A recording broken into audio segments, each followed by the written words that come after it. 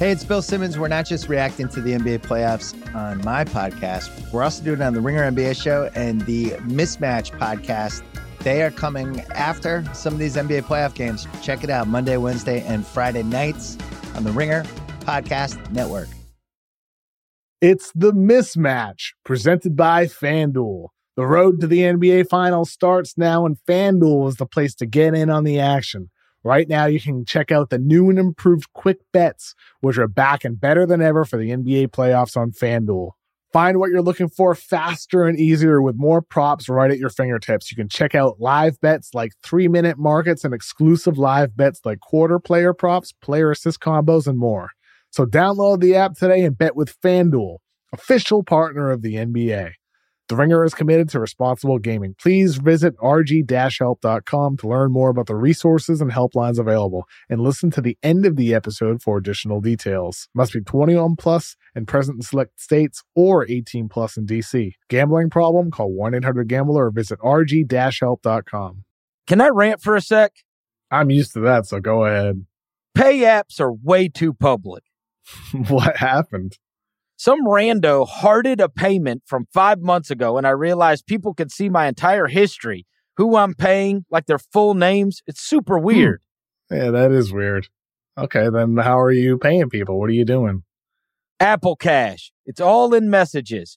You can literally send cash like a text, and it stays between friends. Random people can't see it. Did you just pay me $1 on Apple Cash? Shh. Services are provided by Green Dot Bank, member FDIC. Terms apply.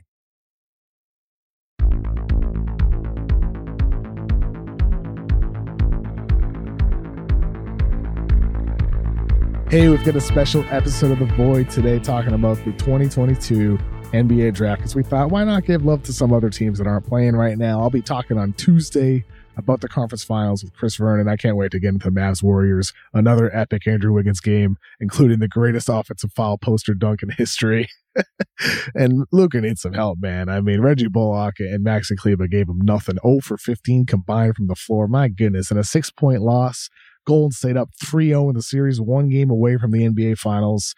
I'll be seeing Celtics Heat on Monday night as well, so I'm super excited to talk about that with Chris Vernon on Tuesday morning. So today we get a mock draft. Going to go through every team. We originally recorded this for the Ringer's YouTube page. We were doing some mock draft videos where I go through the whole first round, discussing each pick, team fit, trade ideas, stuff like that. So this one went for like 50 minutes, which honestly was a lot longer than I anticipated when I recorded it from my Miami hotel room, like at 1:30 a.m. in the morning.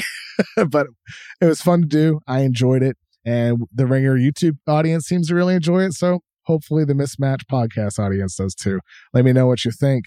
Let me know what you think about the choice for your teams, what players you like as prospects. Hit me and Chris up, because we're going to be talking about a lot of draft 2 in the coming weeks. This is just something to get you started, talking about every pick in the first round. And by the way, we got show notes down below that are going to list some pick ranges. So if you want to target certain areas and listen to certain ranges where your team might be selecting, maybe the show notes will be helpful.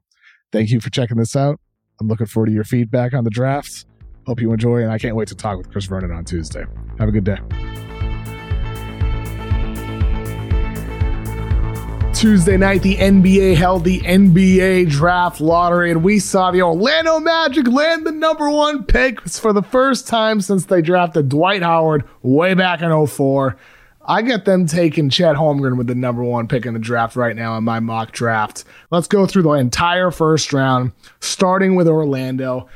I get them drafting Chet for one simple reason, history here, because with John Hammond and Jeff Weltman going back to their time running the Milwaukee Bucks with Giannis, in recent years with Orlando, whether it's Jonathan Isaac, Mo Bamba, Franz Wagner, the Magic love length. Hammond and Weltman love length. And Chet Holmgren, 7-footer with his shot blocking ability, he makes sense based off of what they've done in the past, but he also does make sense for this current roster here, because when you think about what they need, they drafted Bamba with the hopes that he could become their dominant interior guy. They hoped that he could become a Rudy Gobert type. Well, maybe that could be Chet Holmgren. If that was the vision with Bamba, it absolutely would be the vision here with Holmgren. The difference between him in Bamba is the fact that Holmgren, leaner, he's less physically developed, but he's far, far ahead in terms of what's happening between the ears, reading the floor, making quick decisions on defense. So for the Magic, if you draft him and pair him with Wendell Carter in the front court and Franz Wagner on the wing, if Isaac is able to come back, suddenly we're talking about a team that could be really, really good defensively. And then on the offensive end, he's not going to be your key go-to guy. He's somebody who's going to be playing a lot off of a Jalen Suggs. If he can develop in the pick and roll, Holmgren would be his number one partner. And think about those two guys, Gonzaga players. Granted, they didn't play together. One of the reasons why Holmgren wanted to go to Gonzaga was with the hopes of playing with Jalen Suggs. Well, that could actually happen now for the Magic. I think this pick is not locked in, though. With Orlando, everything I just said about length and what they're looking for could also apply to Jabari Smith. And also, maybe it's not about length. Maybe what they actually need is a go-to scorer, a guy who can get buckets for you. And that's where Paolo Banchero can help. And that's why with Orlando at the number one spot here, think about it like this. They're in the pole position. The guy that they want number one, they might not have to take number one. The Magic are in a position where if they really want Banchero and they feel like they can get him with the third pick, guess what?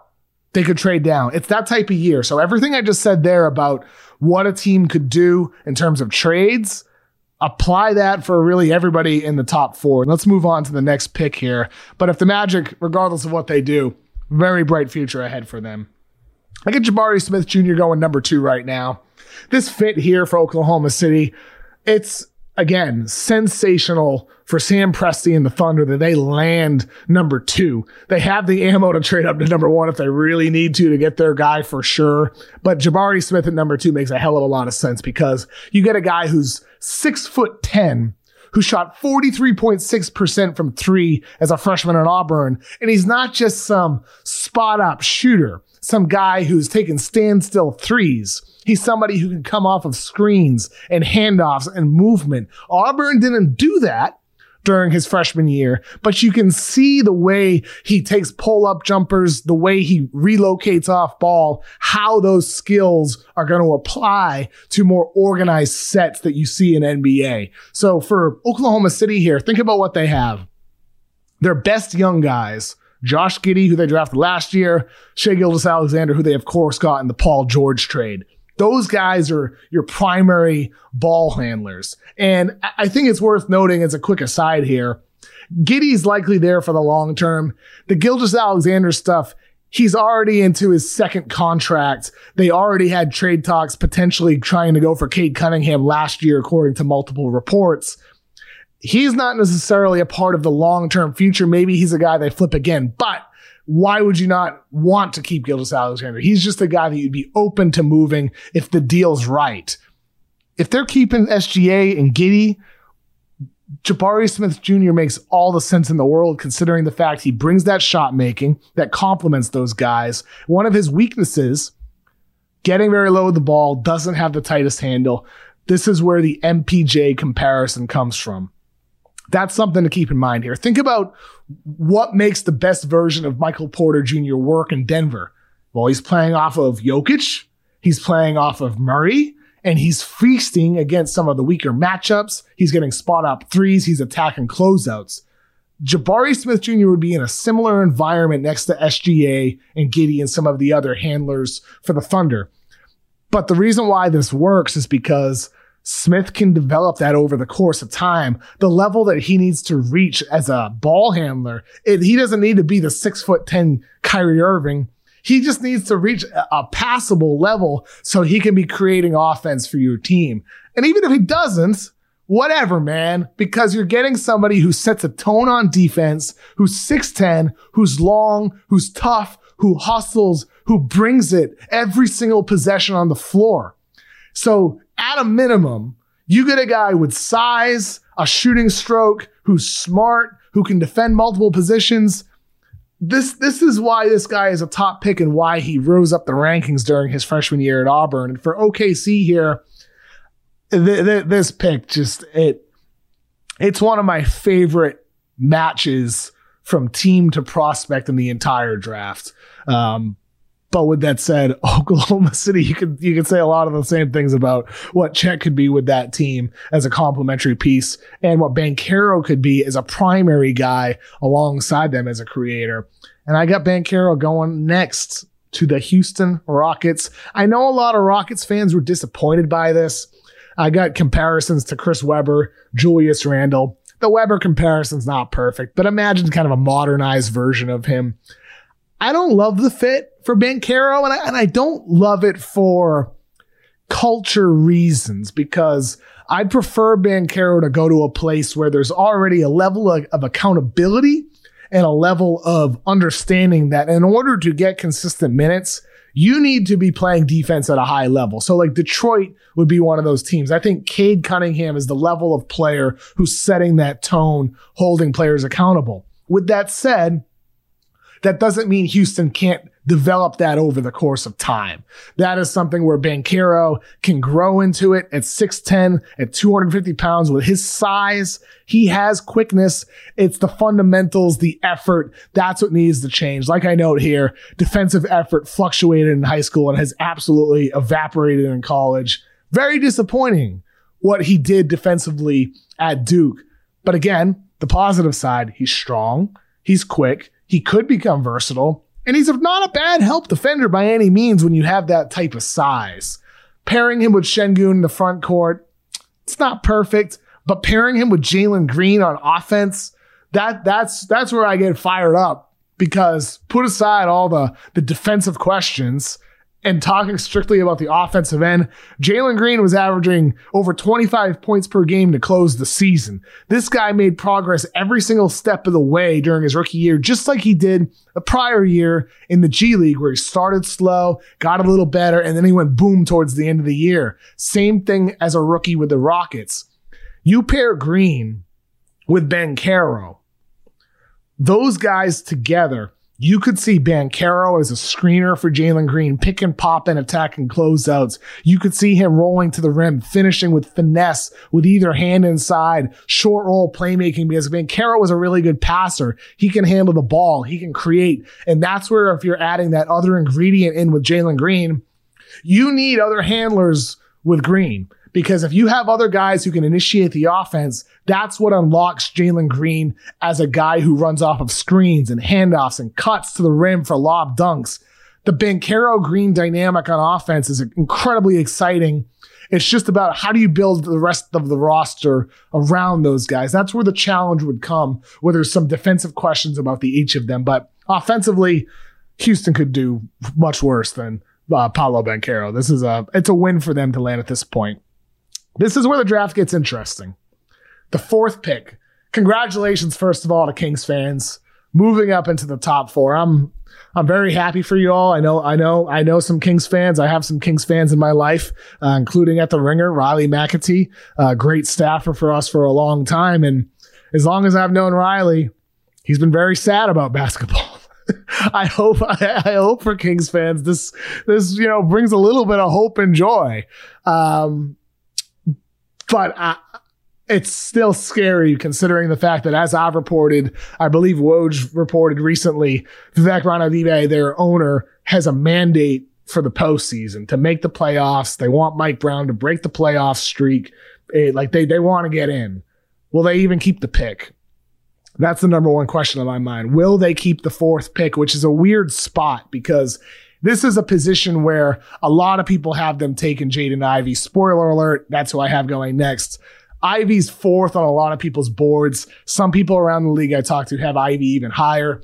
But the player that people have the most questions about, and also the most intrigue outside of the top three, is this guy, Shaedon Sharpe. So Sharpe didn't play his freshman year at Kentucky.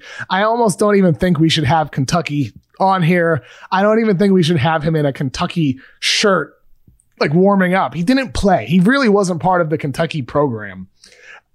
But if you watch his high school video, I plan on us doing a whole video scouting report of him, because I think this guy has a chance to become the best player in the draft. I'm not saying he will. There's a lot of question marks about what he can become and just about how his game translates. But I've seen enough of him. I've watched everything that's available online that I can find. everything on synergy that I can find. And Sharp is just a bucket. He's 6'6", fluid with the ball in his hands. He is quick with the dribble. He knows how to handle. He has an advanced package. He can break down defenders in so many different ways. He can pull up and shoot from absolutely anywhere. He's athletic around the rim. Like, this dude's awesome. He's awesome. It's just we didn't see him in college or the G League or any higher level like we did all of these other guys. And so that introduces a level of concern and a level of unknown about what you're going to get out of him in the NBA. But for the Kings, well, think about what they did last year. They drafted Davion Mitchell. They got rid of Tyrese Halliburton and added a big. So they have Sabonis in their front court. Now they have De'Aaron Fox, who averaged nearly 30 points per game. After the Halliburton trade. You got your guard. You got your big. What you're missing is the dude in between, your scoring wing. That's where I get so stoked about Sharp as a potential fit with the Kings. And look, I know a lot of people say everybody goes to die. They get drafted by Sacramento. Maybe that is true, and maybe it will always be true. But things can change. Teams can change, and you know what makes that change happen is the right players. Players are who change the culture of a team and change the trajectory. You can hire Mike Brown, and it almost doesn't even matter if he's an amazing coach or an average coach, unless you have the right guys. And Shaedon Sharpe, to me, is a risk worth taking. But I don't know about the Kings, man. They might end up trading this pick for a short-term addition. And I'd honestly be kind of disappointed about that, to be honest with you. I hope they keep the pick as of now, and I hope they're able to land Shaedon Sharpe. Or what they should do is even try to trade up. That's another option that I'm very intrigued by. But then again, one more thing about the Kings. You're telling me Banchero and Sabonis is going to work defensively? No, I don't think so. Smith and Sabonis? Now I'm intrigued. Holmgren and Sabonis? Maybe. I think it's a bit much to ask Sabonis to be defending on the perimeter, but if he has Holmgren helping inside, maybe that can work. Let's go to the 5th pick, the Detroit Pistons. Pistons fans, you had the number 1 pick last year. I know it's disappointing you fall from 3 to 5 here, but at 5, you still are in a position to get a really good player, and Jaden Ivey, I like the fit with Cade Cunningham. You'd have another dynamic creator who can generate offense for you, somebody who can play with or without the ball. He's not an ideal fit here. I'm not overly in love with it, but it's the best I can do for you at number 5 right now. If I'm a Pistons fan, like you're feeling good about what he can be.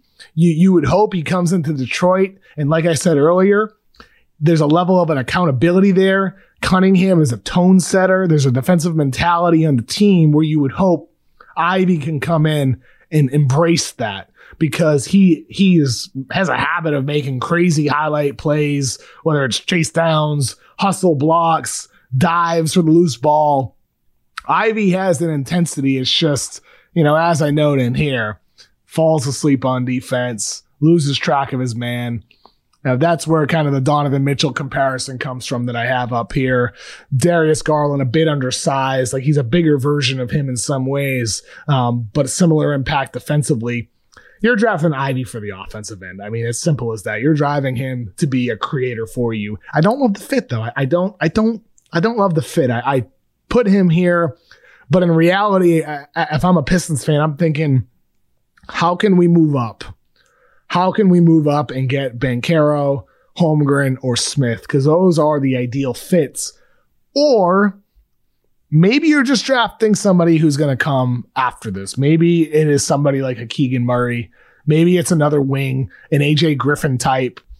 But again, I don't love any of those. The top 4 guys in this draft, I really, really like. Ivy, I do too. I just don't love him for the Detroit Pistons. Man, we got to start using Apple Cash. All right. Why? It's so easy and convenient. Apple Cash lives in messages. Okay. So I can pay you in convos we're already having, not forget a payment or have the money sitting somewhere just collecting dust. That's actually kind of nice. And then you can use that cash right away and buy stuff at like a store with Apple Pay. Oh, so I don't have to do all the bank transfer stuff. Nope. It's just right there. It's easy, convenient, and secure.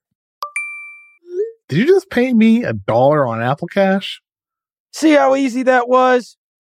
Services are provided by Green Dot Bank, member FDIC. Terms apply.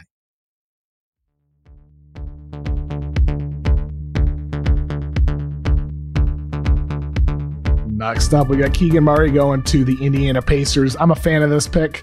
I like the fit next to Miles Turner. Keegan Murray is a shooter, a versatile defender. He's older. He's almost 22. We already know after the Pacers drafted Duarte, they don't care about age. So for Keegan Murray, he makes some sense here in that sense. He fits the profile of what they've looked for in the past. I like the fit with their existing personnel. I don't think you need to make any moves. Like if they were, let's say the Pacers were to get Jaden Ivey, maybe then you're talking about moving Malcolm Brogdon, and then you have a Halliburton Ivey backcourt. But you draft Murray, I think you keep the infrastructure there, and then you figure it out later. I'm a big fan of Murray. I think he's going to be a good player. He was a late bloomer in high school, as I note. Compare him to Pascal Siakam, Al Horford, TJ Warren, who, of course, is on the Pacers. There's different elements of those guys. Those are dramatically different players. He's like Siakam because of his size and the creation ability. He's like Horford because of the defensive versatility and the length. And he's like TJ Warren in some ways just because of that mid-range, kind of vibe that he can have going on in certain moments. He can be a bucket for you. He's not like a ball handler who breaks down defenders, but he can get a bucket for you. Where I'm intrigued with Murray, this is the note right here. If he's playing small ball center or next to a center who can shoot threes, he could be dangerous as a roll man to the basket. Iowa called lob plays for him, and he's shown the ability to finish in the open floor. He's not an explosive leaper, but with his handling, scoring, and feel, he projects as a major weapon as ball screens. Halliburton is nasty in the pick and roll. So if you have Turner spacing from three or Murray out there as a small five, there's a lot of exciting possibilities for that Pacers offense. And there's really these negatives that I have listed here, these aren't overly concerning. He's, a good, not amazing shooter. But he can get hot, and he could also just get better over the course of time. And age, I don't know, man. Like, age is something that you do need to consider, but he was a late bloomer in high school, a late bloomer in college. I mean, granted, it was as a sophomore. He's almost 22 years old. Even if he gets off to a slow start in the NBA, I think he's one of those guys who's going to figure it out. The Blazers, I have them taking AJ Griffin. And, I've thought about this. Does this make sense whether or not they keep Damian Lillard? Yeah, I think so. Because with Dame, what do you need? You need 3-and-D style guys. And AJ Griffin, that's what he did at Duke. He was somebody who defended multiple positions. He was a very good perimeter defender, and he shot 48% from three off of like a whole bunch of different actions. And that's going to apply for him in the NBA. It's something that can translate right away. And then over the course of time, you would hope for a team that could have Damian Lillard and Anthony Simons in the backcourt. You'd hope Griffin, sort of like we talked about with Jabari Smith, you'd hope that the on-ball creation can develop over the course of time because he's got creativity with the way he handles the ball. I compare him to a three-point shooting Jimmy Butler. That's probably a bit of an extreme comparison in the sense that he's not Butler in terms of drawing fouls and getting to the line, but just the way he moves, it's Butler-esque. So if he can continue leaning into that, that it could lead to a long, successful career for him. One important thing worth noting. This is big. Knee and ankle injuries have plagued Griffin's young career. The medical reports the teams receive will be key in determining his final draft positioning. I have him 11 on my big board. But for a guy that missed nearly 2 years of basketball due to his injuries in high school, you can look at that in two ways. If the medical checks out well, and there's little concern about future injury, This is a guy who's a lottery talent despite missing 2 years of basketball. That's the half glass full side of things.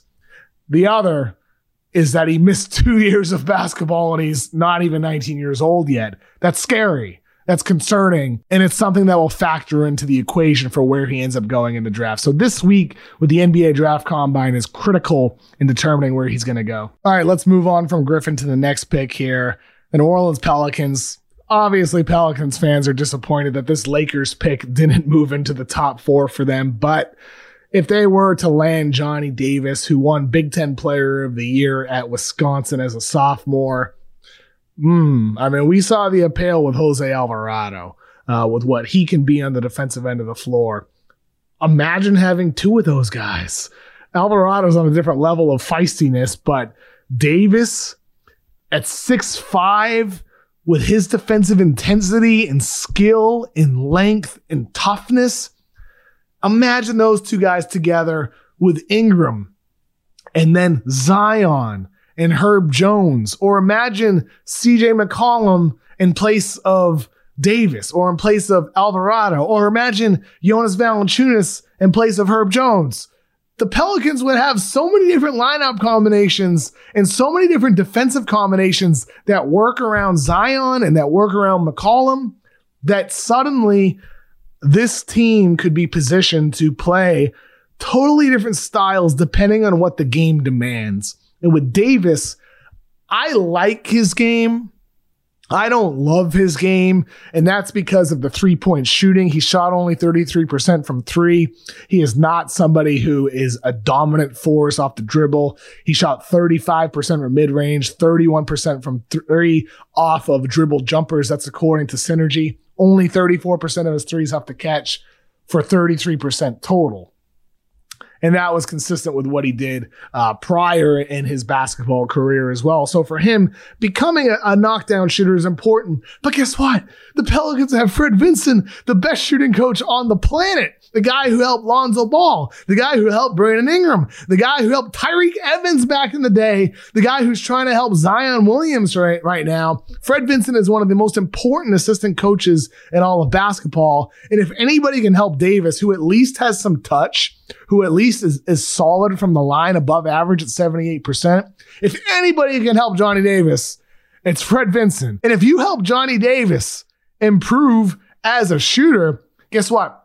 He can already get buckets for you from mid-range. He's a tough shot maker. He's a really good playmaker for you. He's not a bad, a player who off the catch as is, but get him to a really good level. You have a versatile piece on offense who can run pick and roll, who can post up. I mean, this guy could fit in perfectly to this team that already has so much versatility, even without Zion back last year. And then he's a great defensive player too. I mean, I get excited about the possibilities there with Johnny Davis going to New Orleans. Again, that's one of my favorite player to team fits in the entire draft. One thing I will say, and I'm sure some Pelicans fans are like, why do we need another guard? We have CJ, we have Alvarado. Why don't you need another guard? More playmaking, more creation, regardless of position, is what the team should be looking for, so they can run out lineups with 5 guys who can handle the ball. To me, anytime you can get somebody who can get a bucket for you, give me that guy. Give me that guy. Benedict Mathurin's another one. Only reason why I don't have the Pelicans taking him is because Davis just feels like a better fit for me next to CJ McCollum. But if you want somebody who's a bit more ahead as a scorer, well, San Antonio makes a lot of sense here. Imagine Mathurin, who anybody who watched him in the NCAA tournament, this dude is nuts. The intensity, he's got that Russell Westbrook fire inside of him. And I mean that as a compliment. This is somebody who is athletic. As a freshman who played more off ball, and then as a sophomore took the keys, ran more pick and roll for the team, was more important as a playmaker. Such a good athlete, so explosive, so fun to watch. Like DeJounte Murray, everything I just said about Mathurin in terms of the fun factor, guess what? It applies to Mathurin. These two guys, Mathurin and Murray, put them together. San Antonio would have one of the funner young teams in the entire league to watch. You got your wings and Keldon Johnson, Devin Vassell, multiple other quality young guys on this roster.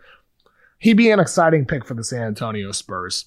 Next up, we got Jeremy Sochan from Baylor. Compare him to Ben Simmons, Draymond Green, Aaron Gordon. I tweeted my mock draft out, and some Wizards fans were like, we don't need another wing. We don't need one. We got Hachimura. We've got Corey Kispert. We have all these guys already. We've got Avdia. Why do we need another defensive player that can't shoot efficiently off the catch? I hear your point. I totally understand it. And the reason why I have Sochan here is just simply I think he's the best player available. And I don't know what to do here if you're the Wizards. I'd be just being totally transparent here about the pick. I think Sochan is one of those culture changers. That's why I lean towards him at this selection, because with him, think about what he was at Baylor. This guy grinded every single possession. This guy brought it. That's what the Wizards need, don't they? Their defense stunk, man. It was terrible. They were 25th in the NBA. Sochan's somebody who can come in and defend multiple positions, which is valuable next to Deni Avdia. And if you're telling me you don't want to bank on a guy improving as a shooter, then what do you even have Deni for? You better hope he improves as a shooter. You better hope his playmaking catches up like he did overseas. If it does, which you hope happens, well, then Sochan can come in and be the partner in crime on the defensive end of the floor, a multi-positional beast who can defend guards, who can defend bigger players, who can defend wings and forwards, every position. Give me that guy. Like, I want more players like that on my team. You're just hoping the shooting can improve. But with that said, I understand, as I just said, only 32% on catch and shoot threes, only 58% from the free throw line. He doesn't have a great shooting form. There's legitimate concern there about what he is on offense. But for now, I'm keeping him there. I would expect that probably to change once we get more clarity on what these teams are looking for. And maybe a guy like Jalen Duren could go to Washington. But for now, we're keeping him with the New York Knicks, who have the 11th pick. This is one team, every Knicks fan in my life that I know, they were praying to God that they would move up into the top 4 because they want to trade for Donovan Mitchell. They want to make a splash this offseason. The number 11 pick is not going to necessarily help you do that, I'm sorry to say, unless you package it with a ton of future picks. So if the Knicks stay here, I say it all in the first lines. Mitchell Robinson's a free agent. Julius Randle needs to go. Nerlens Noel can't stay healthy.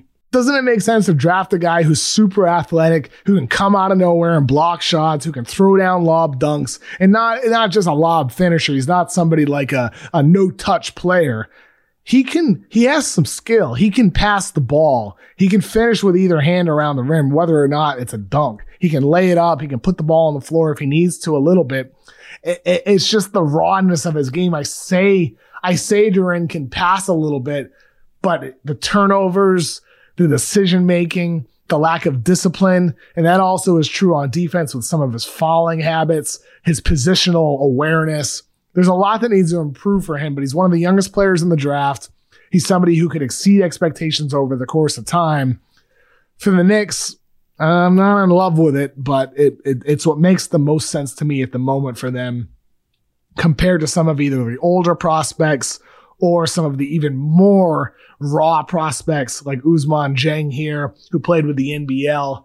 This guy could end up in the top 10. I think with Dieng, the way he closed his season for the New Zealand Breakers, he figured it out. Like, this guy was a lot of flash before. He was one of those $1 million moves, 10-cent finishes type of guys. That with 6'10", he can handle, get wherever he wants in the court, but he just was clanking shots off the rim. He wasn't finishing inside. All of that started to change towards the end of the season. So Dieng, to me, is the name to watch, like a Patrick Williams. Remember when Patrick Williams was like a late lottery, middle of the first round guy, and then suddenly the Bulls were taking him with the 4th pick? Dieng could be that guy this year. Just something to keep in mind over the next month or so, and as we approach the draft. Keep an eye on this guy. Keep an eye on Dieng. Mark Williams is one of my favorite prospects in the draft. This is another one of my favorite team player fits Mark Williams. I compare him to consistent Hassan Whiteside or Robert Williams. Here's the truth. You know those guys. I don't need to be super repetitive here and tell you how he's a lob threat, a rim protector. You get who they are. What's different about Mark Williams is the fact, this is silly, he made 5 of 9 jump shots, guys. 5 of 9. Small sample size alert. But he's 75% from the free throw line. He has good form. He's got soft touch. If you're projecting, like, if Brook Lopez goes from this dude who can't defend and is posting up every possession and finishing offensive rebound chances to shooting threes from 30 feet away for the Bucks, if you're projecting somebody to do what Brook did or so many other bigs have done, Mark Williams fits that profile because of the touch, because of the limited success. And also, this dude's a worker. From what I understand, this is someone who puts in the work.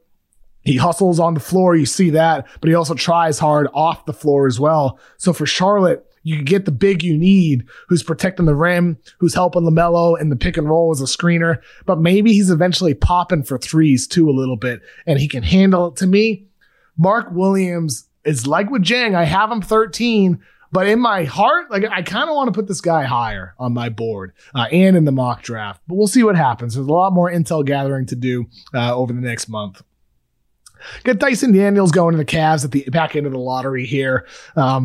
We saw how important Rubio was to this team last season and what happened when he got hurt. Dyson Daniels brings a lot of the same qualities at a bigger package at 6'6". Of course, he's so much younger than Rubio. He's not going to come in right away and be Rubio. But with Daniels, this guy's a passer, a really good playmaker. He facilitates. He's reliable. He's a great defensive player for his age. Like, this is somebody to me that can come in right away and have a role for your team off the bench. And he can play with Darius Garland. The shot needs to improve, only 25% from 3 on a very, very low volume. And he did not look good from the free throw line either. So for Dyson Daniels, you'd hope that can develop in a really positive manner. But that's the really only concern is the jumper. And if you're banking on that improving, you're going to have a good point guard for a long, long, long time. Got Agbaji going to the Hornets with their second pick here. I'm not totally sure about this pick in the sense that I'd love to see them go upside again. But it just feels right to me in this current edition of the mock draft. Maybe it would be better if they package 13 and 15 and move up for a guy like Jang, because if you're the Hornets, I understand, the reasons why you want to get into the postseason now, why you want to get a playoff spot and get that postseason revenue, but why rush things? To me, I'm going for upside here, and Agbaji would be on the more safe side. So I'm not really explaining why I chose this pick. I'm explaining why I wouldn't do it. And I think that's important here because with the mock draft, this isn't some grade A mock draft. This isn't the picks that I would like fall in love with for every team. Some of them are, but the way this board fell, Agbaji to me just makes more sense as someone who can come in and help and maybe does provide upside because he got so much better as a senior, as a ball handler, that maybe this is something that just started to pop for him. Maybe this is actually just the beginning of his development in that regard. Think about a guy like Desmond Bane. Bane always showed more handling ability than Agbaji did until his senior year. However, I don't think people anticipated him turning into the guy that he has with the Grizzlies. Maybe Agbaji follows a similar path. And so I'm kind of straddling the middle here in terms of, well, here's a guy with a floor who can help you with his 3-and-D style, but maybe there's some untapped on-ball potential that could unleash over the course of time. Similar thoughts with Eason from LSU. Compare him to a tall Jayshawn Tate, Jeremy Grant, James Johnson. That's because this guy is just like, he grinds, man. This dude hustles. He brings a winning attitude to the floor. And isn't that what you need around Trae Young? If you're building an ideal team around Trae, you need shooters around him. That is probably the weakest thing about Eason, except for the fact that he shot 30% on a low sample. You'd hope that continues improving and he can do it on a higher sample, but he did not shoot well as a freshman. He got better as a sophomore. But that's about it. Other than that, you want somebody who can handle the ball alongside Trey, because you got to get him off ball more often. And you got to have somebody who sets the tone on defense. And he brings all of those qualities. And if you pair him with a guard like Trey, who runs a ton of pick and roll, you'd see a guy like Eason utilized as a screener. You'd see him in the short roll. You'd see him playmaking for them in that sense. And that's where I get really excited about the fit. But, you know, the shooting is a concern, but I'm not sure it matters as much for the Atlanta Hawks as it might with some other teams. Number 17, got EJ Liddell, 21-year-old junior who declared for the 2021 draft, went back to school after he got feedback from NBA teams. Liddell is a bit of a oddball pick here compared to what I think a lot of Rockets fans might want. But think about what we had them do earlier in the draft with Jalen Green and Paolo Banchero. And now consider the fact that you're going to have to add more defensive players around those guys. Liddell, at his age, almost 22 years old, he'll turn 22 as a rookie. He can come in right away and provide that kind of a veteran approach to the game. And Liddell got so much better offensively, in addition to getting better as a perimeter defender, that maybe there's, again, some untapped potential with what he can turn into on the offensive end. But at worst, you're talking about someone who plays his role, who hits threes for you, who got better as a junior, and maybe will continue to in the NBA. So I think for the Rockets, you can't overlook some of these older prospects because they can get better too. Malachi Branham, I'm going to the Bulls here. I really wish they could get Liddell. That's my favorite choice for them. They really need another big wing. But I also think you can't underrate the need for another playmaker. Lonzo's hurt, dealing with that knee injury. DeRozan's old. Levine is entering free agency. No guarantees that he stays. Branham is a bucket getter. He was an unexpected one and done player out of Ohio State, but what he showed is the ability to drain threes off the catch, off the dribble, from mid-range with pull-ups, step backs. This dude is a bucket. And I think for the Bulls, you need to start thinking about developing those guys behind DeMar DeRozan. And in case Zach LaVine leaves or eventually were to demand a trade, you drafted Dosunmu last year. That worked out beautifully. To me, giving him another young guy in the backcourt make a lot of sense for this Bulls team if they're unable to get a wing. And there's just not a wing that I'm in love with at the 18th pick for them at this stage of the pre-draft process. This is a pick that I bet a lot of Wolves fans won't like. If you are a Minnesota fan, I'm very curious about what you think about Blake Wesley out of Notre Dame. Young prospect, very raw. He's going to come in right away and probably not be somebody who plays contributing basketball. So maybe for Minnesota, it makes more sense to go after somebody who's ready, who can help you try to be better in the postseason. I don't agree with that, though. I think you're drafting for upside. I think you're drafting for somebody who could eventually replace D'Angelo Russell, because I don't think D'Lo's that guy. I really don't. I was a big-time believer in D'Lo in his draft way back in 2014. I love D'Lo. But the defensive consistency is not there. The scoring efficiency is not there. He's a passer, but not a consistent playmaker. Wesley isn't either. He's a bucket getter for you. That's who he is. You would still need to find another passer. But to me, if you're building out this roster, I'm not trying to rush things. I'm trying to just add somebody who could be the best player next to Anthony Edwards. To me, this is about 5 years from now, not 5 months from now. So maybe I'm off base to approach things that way for Minnesota. Maybe I'm wrong. I'm totally willing to be wrong. But I think for them, you got to be thinking long-term here with the selection you make more so than a short-term reward. But that's just me.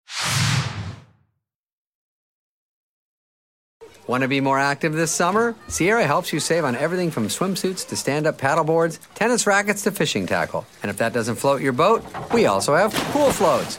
Sierra, let's get moving to your local store, like now. Go!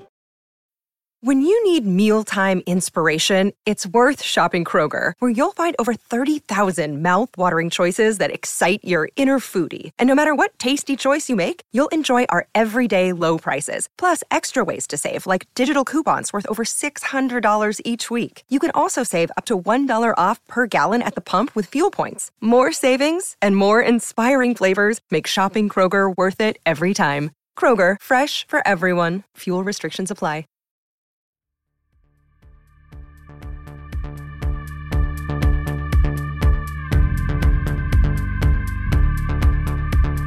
For the next Spurs pick, I get them taking Nikola Jovic, not Jokic.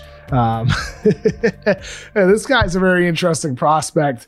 6'10", grew up playing guard, as I note. He can handle for you. I'd love to see him with the Spurs. With the way they develop players, he could fit in the front court next to a Poeltl or Zach Collins if he's able to develop. He works with the guys they drafted up high. He works with DeJounte Murray. Jovic, to me, is one of those upside players, and I'd be happy if he goes to the Spurs. Now, Bryce McGowan's here. Going to the Nuggets. There's a risk element here, and maybe this is a little, too on the nose for what the Nuggets have done, but when you have a team that has taken the amount of risks that they have, whether it's Porter Jr., and of course they took Bol in the second round. Didn't work out with Bol. Hopefully it works out with that MPJ contract. But with McGowan's, you have a guy who's under 20 years old, who can create a shot off the dribble from anywhere on the court, who can pass a little bit for you when he wants to pass.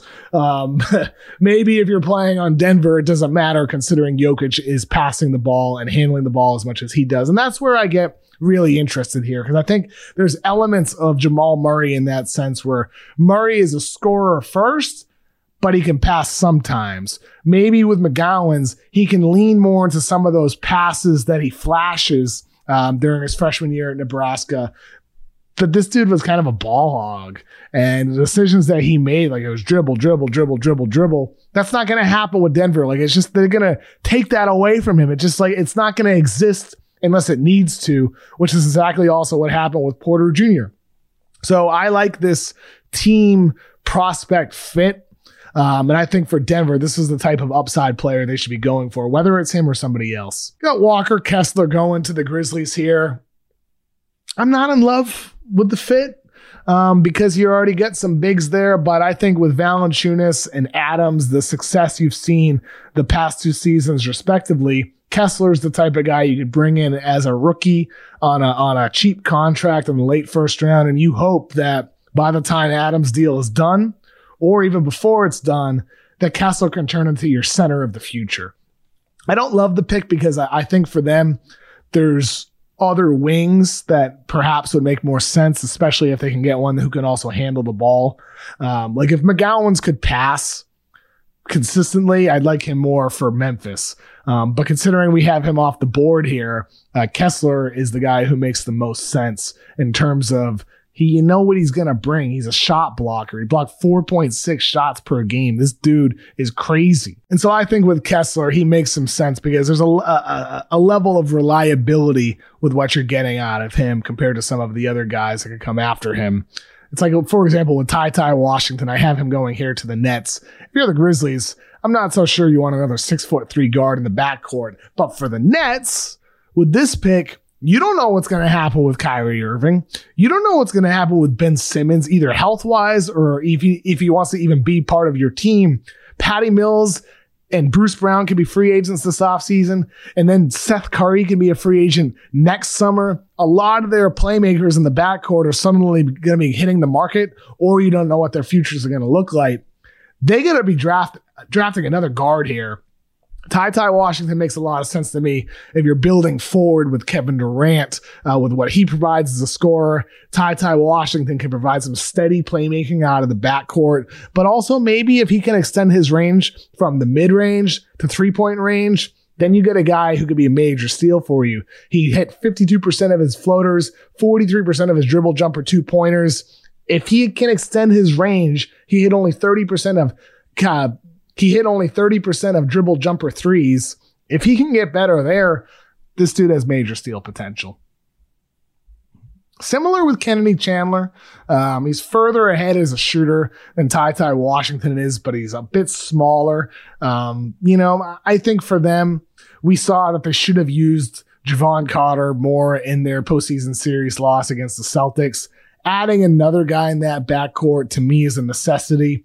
Chandler would make a lot of sense at this point of the draft to add some depth behind Drew Holiday and behind Chris Middleton. That's of the utmost importance for them. But also, one other guy that I like for them is Walker Kessler. He's off the board here, but if you're trying to find a backup to Brook Lopez or a potential replacement since Lopez is old and has a bad back, Kessler would make a lot of sense if he's on the board.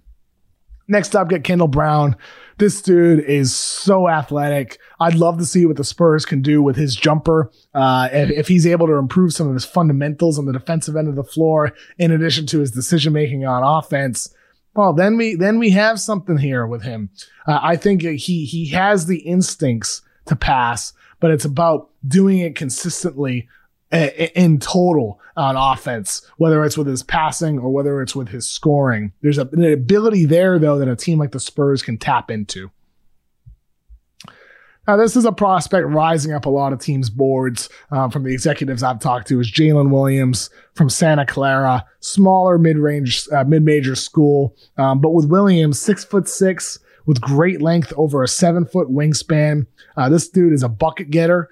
He is somebody who hit 44% of his catch and shoot threes. He can come off of screens. He can relocate. He can do anything for you. He just didn't face a high level of competition. So his ball handling ability looks good against some of those smaller school guys, but it didn't translate quite as well in his big time matchups playing for Santa Clara. But still, he can defend a bit for you.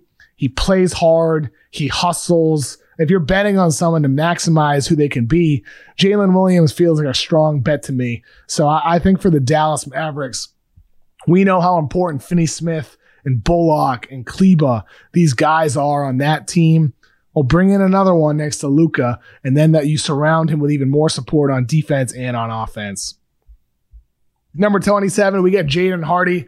This dude was ranked in the top 5 prior to the college and G League and international season. If you're the Heat, you get a shot to go to the NBA Finals right now. I'm taking a swing, man. Like, your roster's in good shape right now and for next season.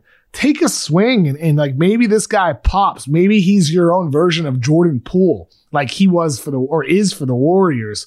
Hardy can create space off the dribble. He just needs to improve his consistency as a scorer. I'm buying that he's a better shooter than he showed in the G League, making only 27% of his threes. And I like some of the progress he made as a playmaker and as a decision maker over the course of the year, much like Jalen Green, just not as much to that extent. I have him ranked much higher, but for the mock draft purposes, I do have him in the late first round for now. Number 28, we got Christian Koloko. I'm in love with the idea of this fit for the Warriors, because with Koloko, you have somebody who is a lob threat for you, who can block shots, who can pass a bit. Like I said, better than the numbers indicate. Compare him to Clint Capella, but I think there's like we talked about with Mark Williams earlier, there's a guy in there who can extend his range to 3. I don't want to hammer the Brook Lopez comparison again, but with his 7'1", 230 pounds, if he's able to add even more muscle, get bigger,